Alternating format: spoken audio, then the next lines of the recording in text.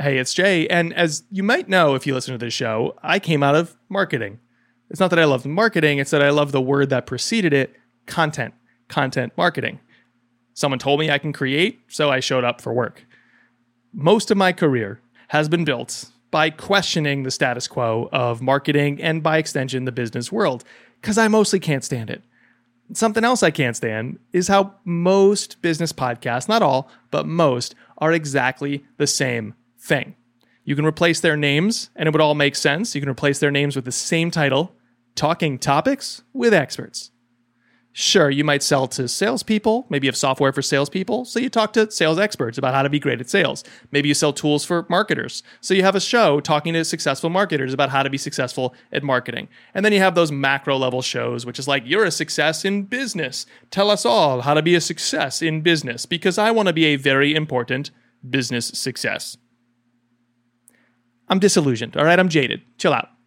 Anyways, one of the early experiences I had in podcasting was building podcasts for brands. I still do this about once or twice a year. I will develop and host and do any other parts and pieces or find great freelancers who can a business show for a client, for a B2B brand. And I've noticed that the best are the ones that take responsibility for the final experience. The worst are the ones who blame the medium. Well, we tried that typical business show and it just didn't work for us. But the best go, we're going to develop a unique premise. We're going to develop a unique format. We are going to take responsibility for how much or how little our audience ends up loving the listening experience. And there's this one little piece of the listening experience that I feel like the best embrace and the others reject. And that is this. If your guest does not deliver something great, that is not their fault. It's yours. On the show today, we talk to a podcaster who does an amazing job of setting up their guest for success. And yeah, he's going to interview a lot of people you've probably heard of or even heard before on other business podcasts, but not the same way you'd hear them on his podcast. And he takes responsibility. Remember, if the guest doesn't deliver, it's not their fault. It's yours. So what can we deliver? What can we do to ensure the guests sound great? Because that is our responsibility. I want to know how you do the things you do. A thing or two or three that only comes from you.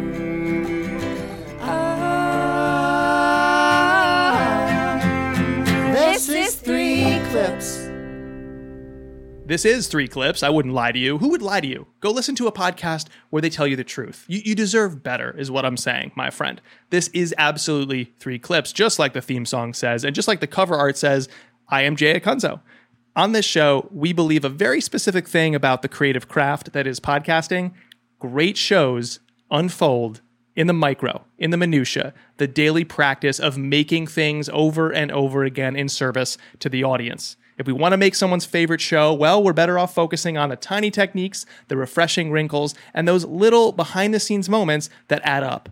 And so we ask our favorite podcasters to come and visit us and break down what those moments were that made a show that we admire. 3 Clips is a Castos original series. Today, we're going to talk to the host of one of my favorite new podcasts, Creative Elements. Shocker for listeners to this show to realize Jay Acunzo likes a podcast about creativity, but it is. It's a wonderfully refreshing show hosted by another Jay, Jay Clouse. Jay is a tech entrepreneur, a business strategist, and an educator who has made a name for himself in online community building. Aside from hosting Creative Elements, he's the creator of Freelancing School, an education platform that helps creatives make a living online.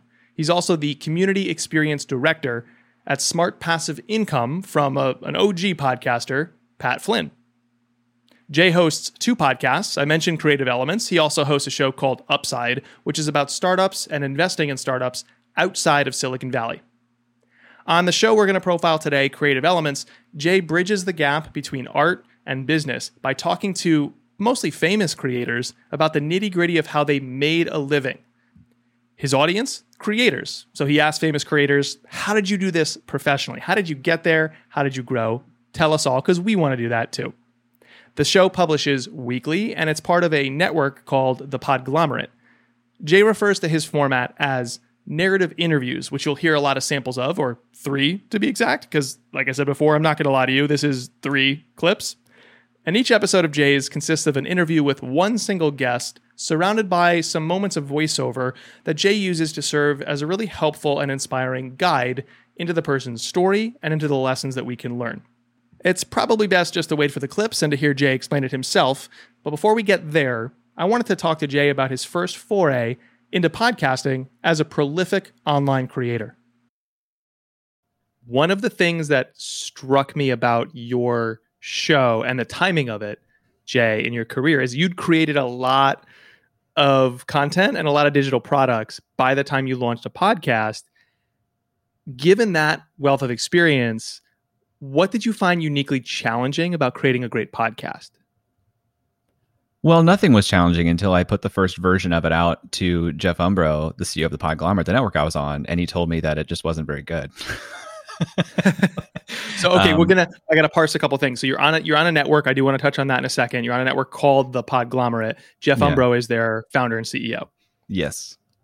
And he and we had actually chatted probably almost 3 years ago at this point. We had another podcast called Upside, which still exists. It's a very niche show. We talk to startup companies that are not based in Silicon Valley. And we'd gotten introduced to Jeff at the Podglomerate as somebody who might be like a marketing and distribution partner. And the gist of that conversation was we might be able to work together, but he has a much easier time and prefers to work with shows from launch. So I just kind of filed that away. And we continued to build that show. And it got to a point where personally, I was more and more moving towards the world of creators.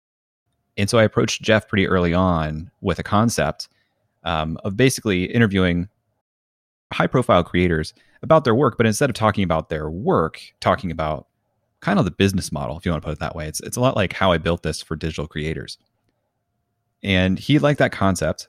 I put together an initial episode with Jason Zook, who you may know, and I sent him the first version of it, and it was very raw. It was like raw interview. I did like a Mark Maron style 5-minute soliloquy on the front end that was not planned whatsoever. And Jeff was basically like, yeah, there's something here, but how is this not going to be like every other interview show out there? And that was what forced me to reflect a little bit more. How is it unlike any other interview show out there? Well, one, I think I honed in on the premise a little bit more, where I do want to talk to people. It's interesting. There's kind of this barbell where the people on my show either do a ton of interviews or they do no interviews and have no interest in doing interviews, typically because they have a large enough audience. Why would they even need my show? But I think honing in on breaking down how did you actually get to do this full time was a unique position in the market at that time. Some shows would touch on it on their interviews, but you interview James Clear and you probably talk about habits. You interview any author who's going on a book tour, you probably talk about the book. I'm not interested in like that level of specificity on the work. I wanted to dive into how did you get to do this full time? How did you get to be a creator and have people support you through your work so that you could make a living? So that was number one. You explore what I'd call the meta level of it all. You're not interviewing them about the themes that their work explores so much as the mechanics of their business and creative works. Yes, because a lot of these people we follow, we implicitly aspire to a similar career, but we have to do a lot of intuiting and like reading between the lines as to how did you get to that level where this actually works. There's another trade-off. There's another differentiator I picked up on, which is in the production and the style of the show.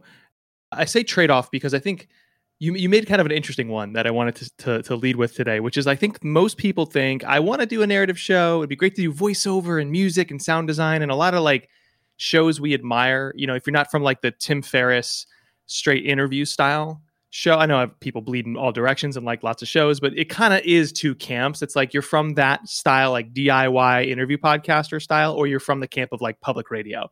And if you like that style, you might aspire to do it, but then you're like, well, I've heard the credits on those shows. I don't have the budget. I don't have that level of team. And it sounds so backbreaking and feels like it to do that kind of edit, says a guy who also hosts a narrative show. I can attest to that. And so I'll do an interview show because it seems easier. The production is something that you kind of blended on Creative Elements. Like you have a narrative intro. So you have voiceover and some music that leads you in, and you do some narrative transitions in between segments of the show, or at least sections of the show. I shouldn't call them segments because they're not like named chapters. How did you land there where it's kind of borrowing from both traditions?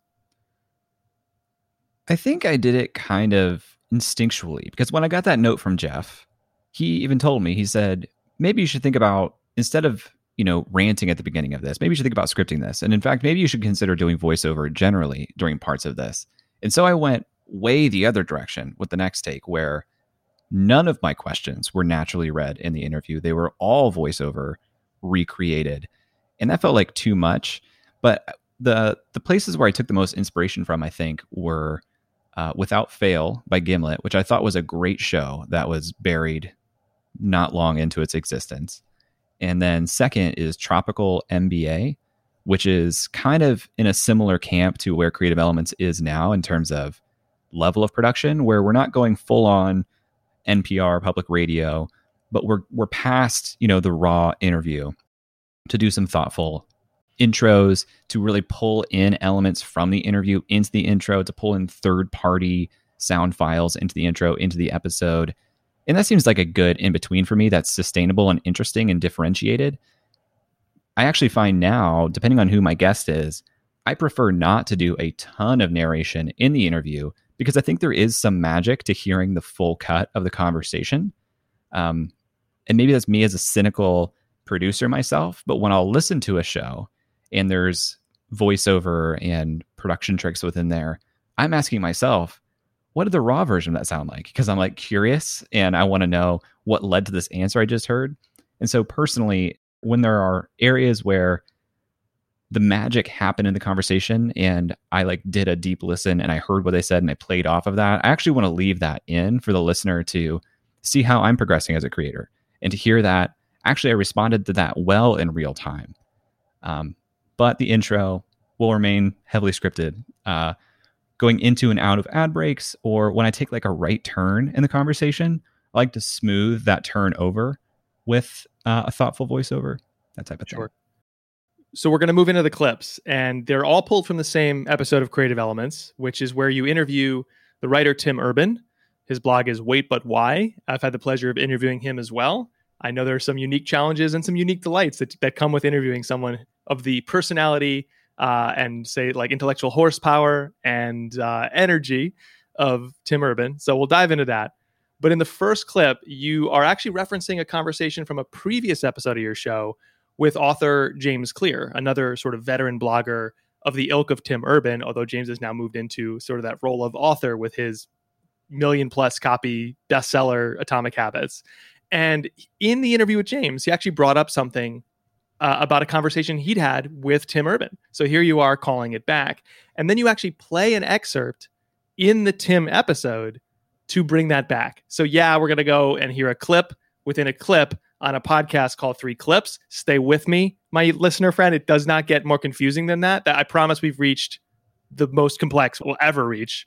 We're going to go, it's like Russian nesting doll style. Clip within a clip on 3 clips. Clipception. Yeah, right? So let's go to that. I'm going to say the word again. Clip. One of the first episodes of the show was talking with our mutual friend, James Clear. And he referenced you and talking about how he thinks about the quality of work and the difference of doing A+ work versus A- work. One thing I'm really glad about now is that I took the time to get it right. Tim Urban and I have talked about this, the difference between doing A+ work and A- work. And it sounds like a fairly small thing. And it's like, hey, an A- or a B+, like that's pretty good. Nice job.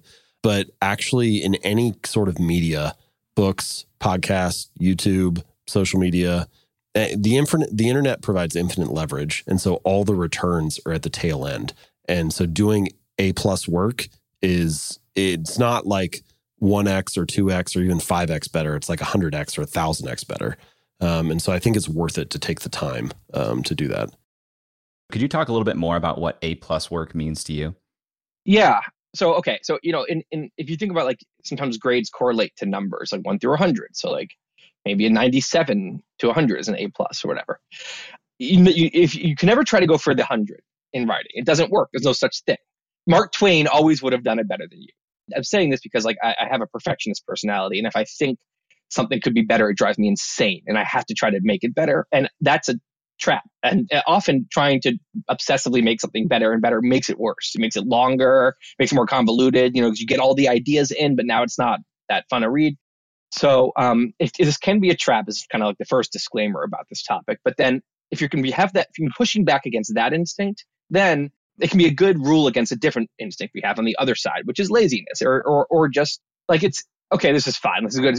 Versus, like, if I did 6 hours of research, I could add one paragraph here that would be really good, but I need to understand that topic so well to write just that one paragraph.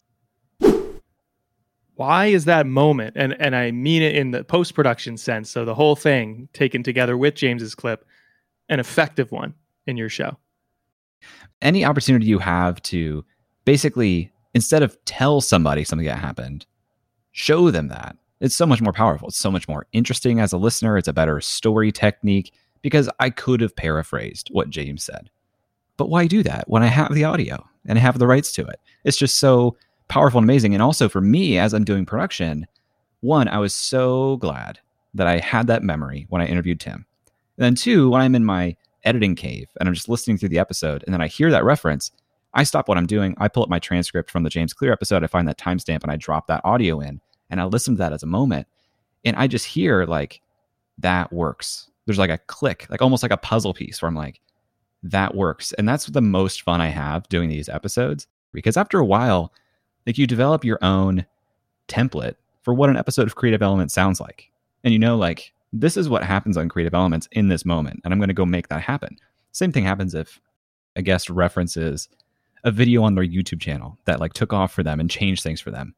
I am 100%, with their permission, going to go find that clip and cut it out and put it in there, because it's like a rich experience as a listener that, it's not me. It's not put through the lens of how does Jay analyze this moment. It's, I'm going to put this out here for you to analyze and for you to understand, and maybe even go a level deeper, because maybe in that clip, James says something that I thought was unimportant that you hear that creates a new moment or learning for you. What episodes of Creative Elements do you feel like were your A+ work? And what was different in the process of pulling those together that was maybe not present in most? Man, interesting response here, because probably the one that I think about the most is that episode with James. But that was episode 2, and probably objectively from a production standpoint, not my best production work. But what made that episode great was James is incredibly articulate. He was very generous with how honest he was being about his process. And I did ask some good questions. And if I look at the transcript of just the pure interview of my show, the guest speaks for 80 to 85% of the time. So 80 to 85% of the quality of that show is actually what the guest brings to the table, right? From a pure production standpoint, I think my episode with Ali Abdaal was really fun, because I could pull in a bunch of audio from his YouTube at opportune times. I had a lot of fun doing that. Actually, the least downloaded, least popular episode of Creative Elements of all time is one of my favorites from a production standpoint.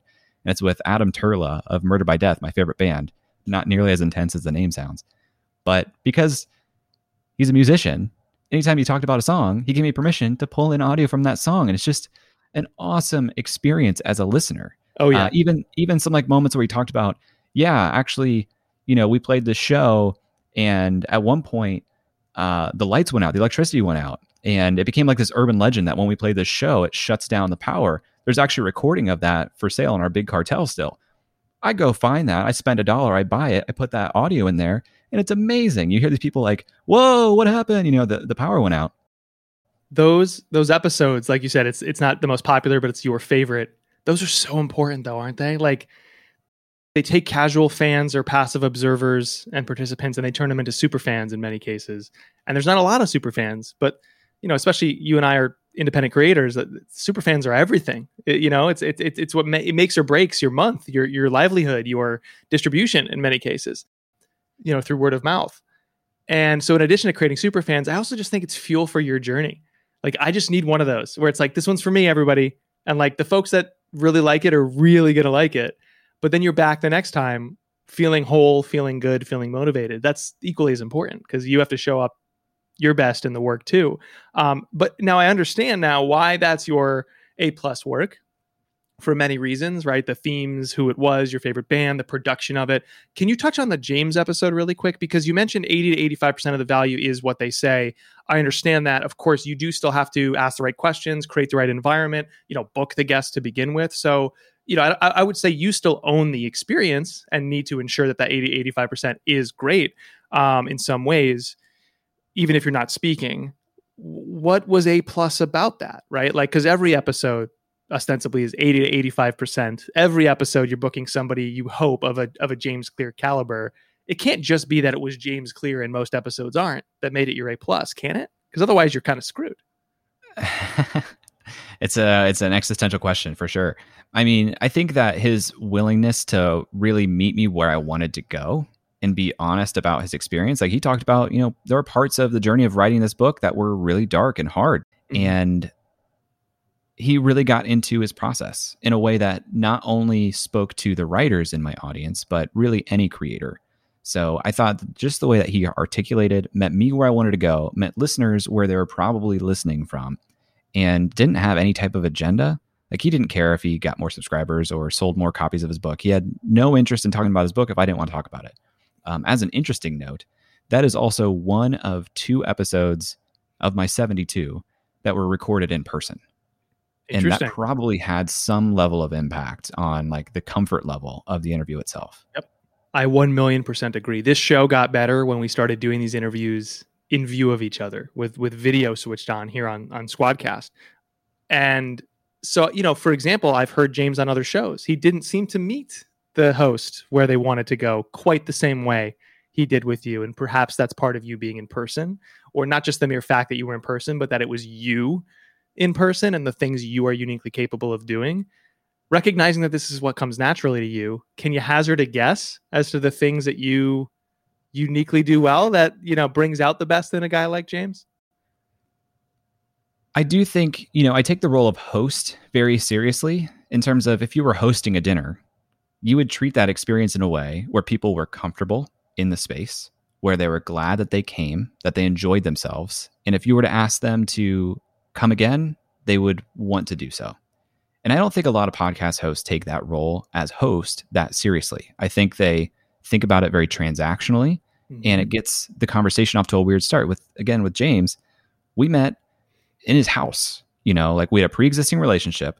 I showed up at his front door. We had to decide, he had just moved. So we had to decide like where in the house we wanted to record this thing. All along, we're talking, we're catching up a little bit.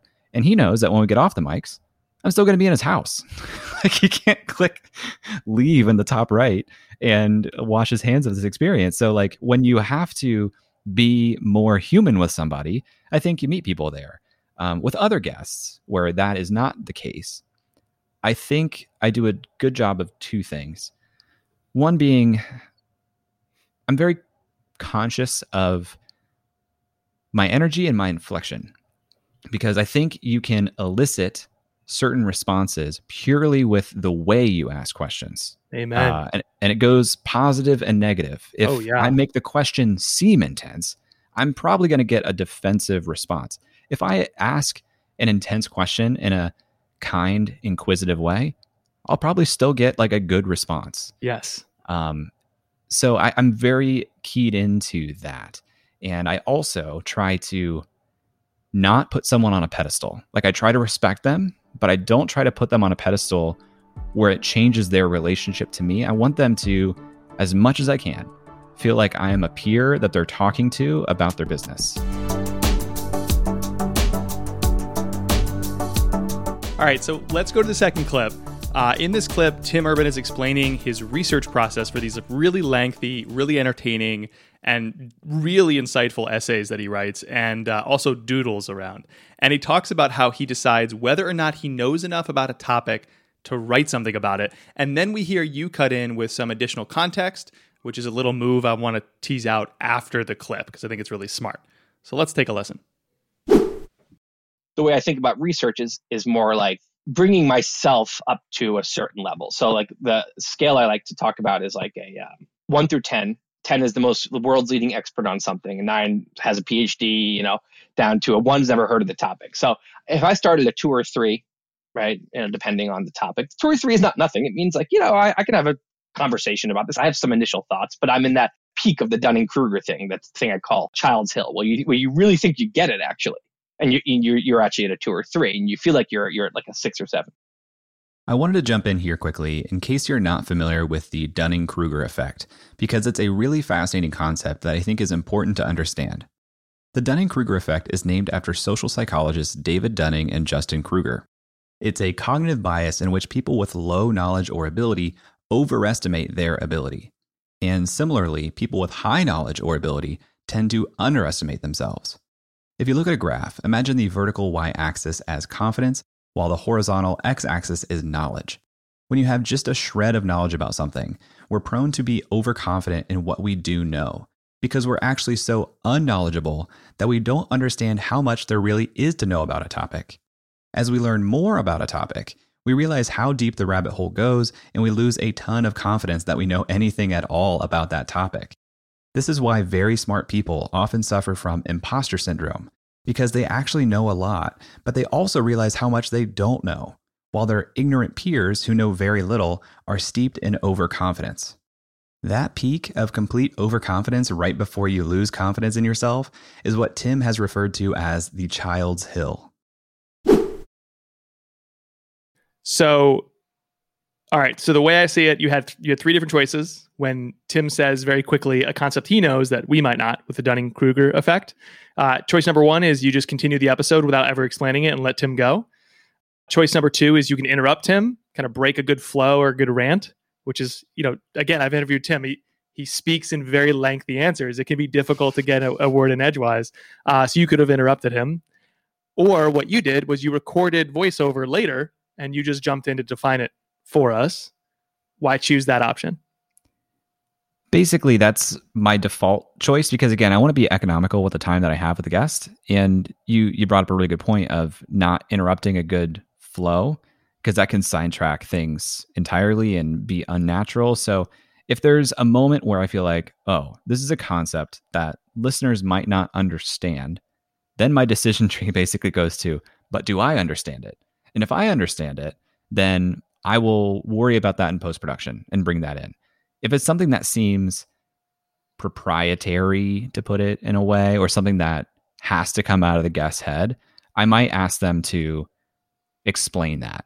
And I'll usually do that after they answer, because then through the magic of post-production, I can cut that back in earlier, right, and keep that thought going forward.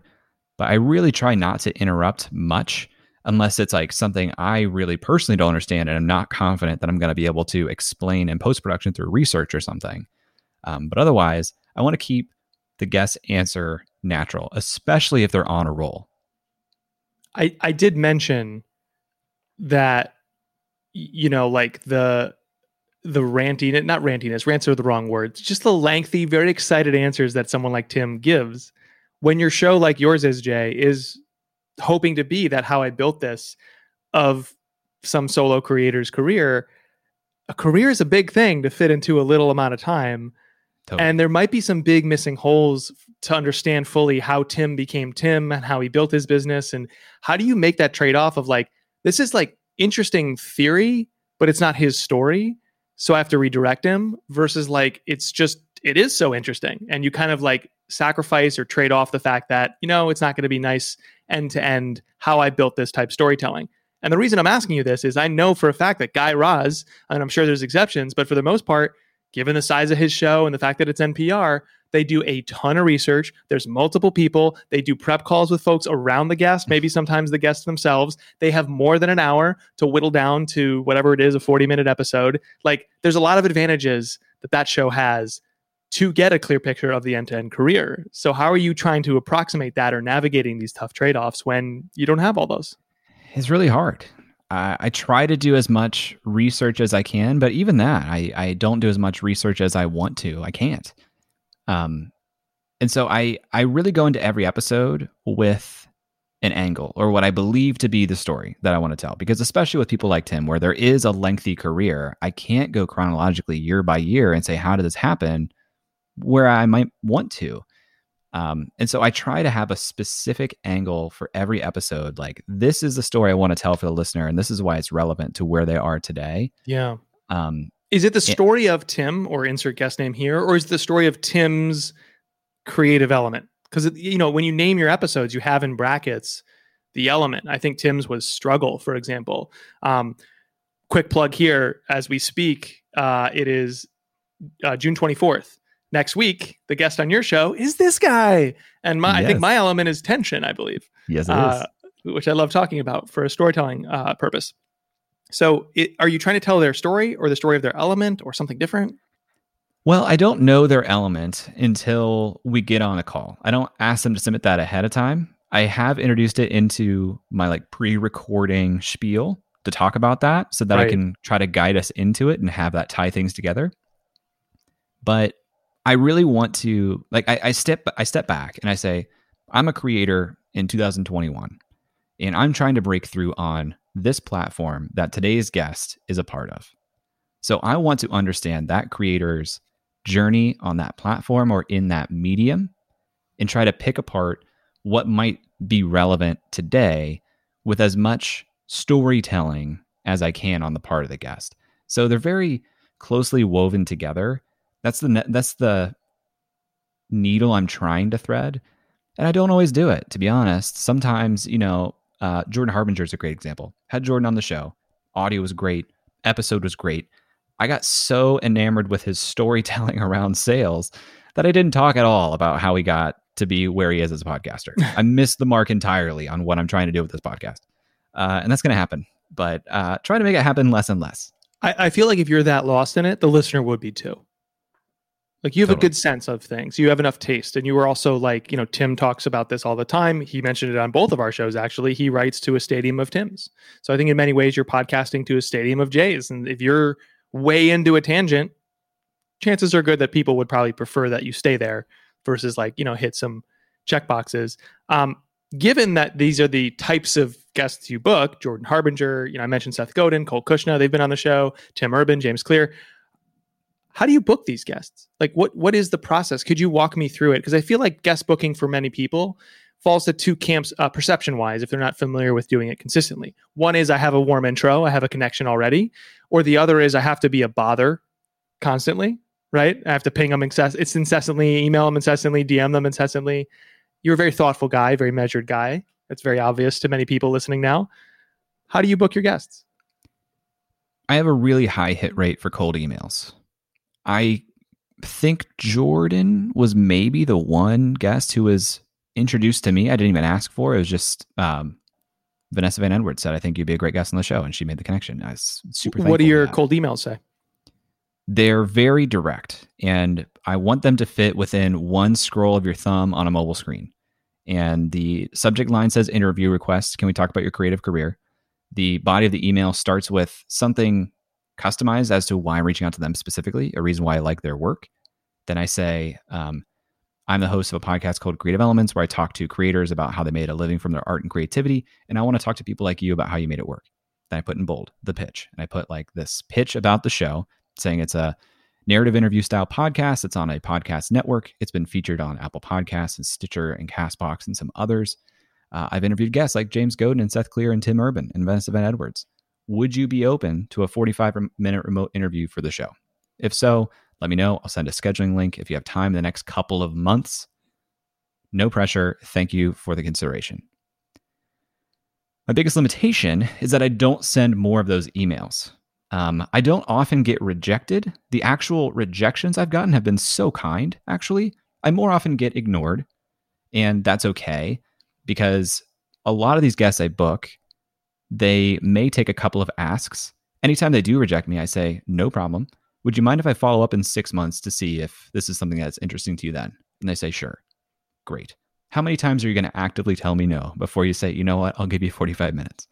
So I try to start the process with a lot of people, but I hate feeling like I'm bothering people.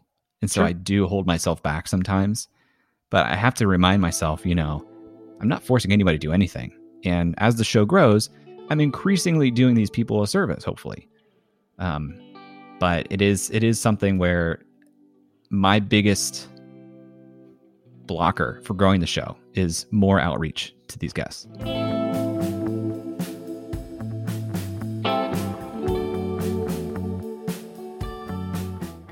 So the final clip doesn't actually require much setup.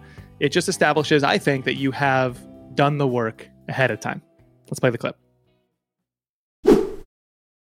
Something I really love about your writing that you've kind of alluded to, you use the images, you use the visuals, you also use metaphors, and you use these different devices to help get points across. Can you talk about why you do that and how you know it's appropriate to bring those out? When I procrastinate, there's these two characters in my brain, the rational decision maker and the instant gratification monkey. And these two fighting. And that was actually initially kind of more of a vague concept. I'm like, there's this I know I should do this, but I don't. I realize I'm like, there's two things. And then creating these characters helps kind of take something that is harder to define and a little bit more vague, and it brings clarity to it and makes it more memorable. So if I describe these two forces with a bunch of words, in a week, you're not going to really probably remember exactly what I said. And in a year, you're definitely not. But if I have these two characters, you might be able to remember it forever. So it's both like stickier and more memorable, clearer to understand. But it also, a lot of the time, it leverages something you do understand and taking that to something you don't. So Jay, you were kind of smirking and nodding and, listening along there. I'm going to hand you the baton. What was going on over there? Well, if you talk to anybody about Wait, But Why, they'll talk about the illustrations and they'll talk about certain concepts. And I remember certain concepts. I scroll through my cover photos on Facebook from when I spent time on Facebook. And a bunch of my cover photos were illustrations from Tim Urban, illustrating like, this is what you think the world is interested in, like staring at you, keeping score. But really everyone's on their phone. He has a really good way of just distilling a truth into a simple, almost childish illustration. But you read these long form pieces that are tens of thousands of words long, and he's constantly creating these like characters that he can then refer to later in the thing, which I think is really, really smart, because if you do the work of explaining a concept and giving it a name early on in a piece, then later in the piece, you can just use the name and it has the built-in understanding of the concept. But what I think he also does an interesting job of is like he'll talk about aliens in his work when he's really representing humans, us as aliens. But by doing that, he gives us the ability to detach personally from this thing because it's a different thing than a human and look at it more objectively and remove some of our emotion. I think that's a really powerful storytelling mechanism if you're trying to get people to realize a truth that is uncomfortable or something we might not want to admit. It's small but telling. I think this is where your research and your familiarity with the subject come into play. If we can paint an extreme on either side of the spectrum of research and prep style. On one extreme is our friend Ryan Hawk, 10 hours of research for every 1 hour of interview. On the other is an episode I just banked and sent over to Andrea here to edit, which is with the host of Everyone Hates Marketers, Louis Grenier, who is a self-proclaimed, fighter of marketing bullshit. And he thinks everybody over-prepares, and because that's his want, is to question the way everyone does everything. But he gave a very good answer as to why his natural curiosity is an asset. And when he prepares too much, he finds himself too stiff. So he does almost no prep. Where do you fall on that spectrum between Ryan and Louis? I aspire to be Ryan, and I have a lot of constraints on my time. So I try to do the Herculean effort that Ryan puts forth in the most economical amount of time. Today, interviewed a guest who has a fantastic podcast, and I will not interview a podcast host without listening to their episodes. Sure. But I was running out of time. I was literally running out of hours. So as I was working today, I was listening to episodes of the show. Often I will go on walks or go on runs so I can listen to shows, and not even just for podcast hosts, But the people I have on my show, because they do a lot of interviews, I will listen to interviews they've done with hosts that I know do a good job at different points in their career. Like I want to listen to one that's close to now, so I don't ask the same questions, but also I might identify some stories that are really interesting. And then I want to go back in time to hear how they were thinking about things in a way that might be different. So I can intuit the path or what might have changed for them along that path.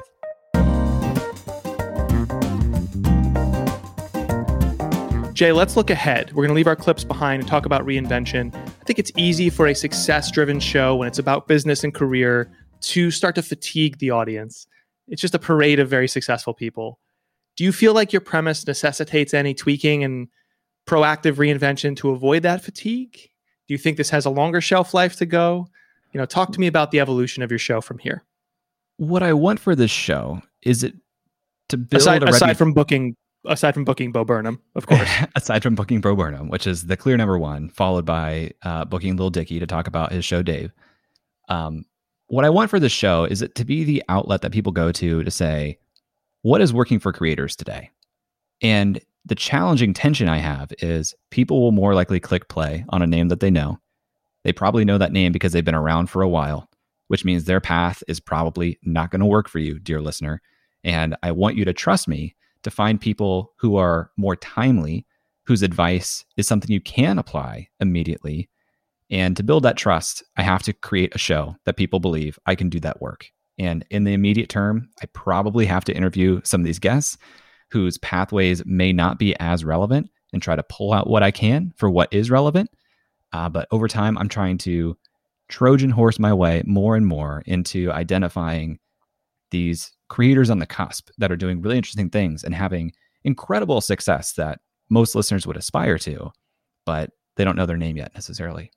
The show is Creative Elements. Everybody should go check it out, especially if there's maybe a familiar name, maybe one that you listen to on a podcast about podcasts, who also appeared on Jay's show and talked about stuff, quite frankly, that I have never really talked about publicly before, because Jay's just that great of an interviewer. Jay, thanks so much. For sure.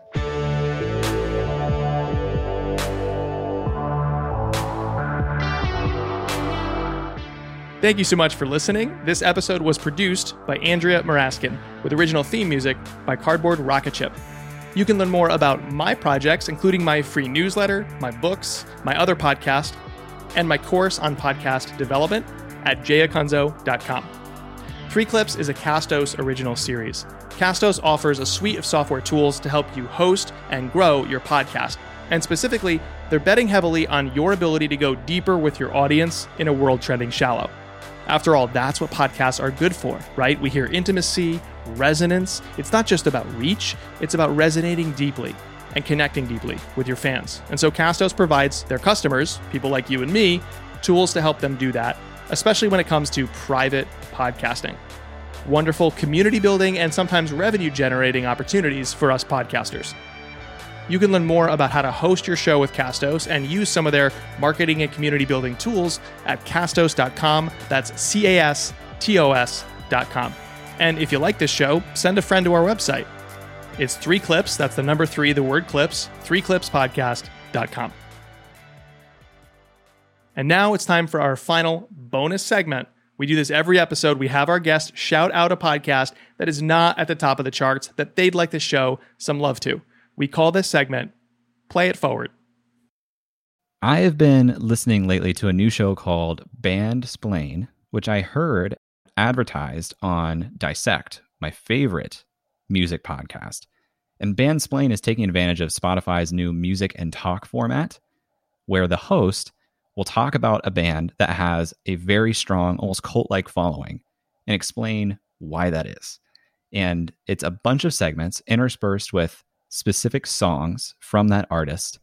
So it's a beautiful listening experience where she often brings in a third-party voice, someone that's really close to that audience, to that fandom, who will explain, why do people love Dave Matthews Band? Why do people love Blink-182? That show is Bandsplain on Spotify.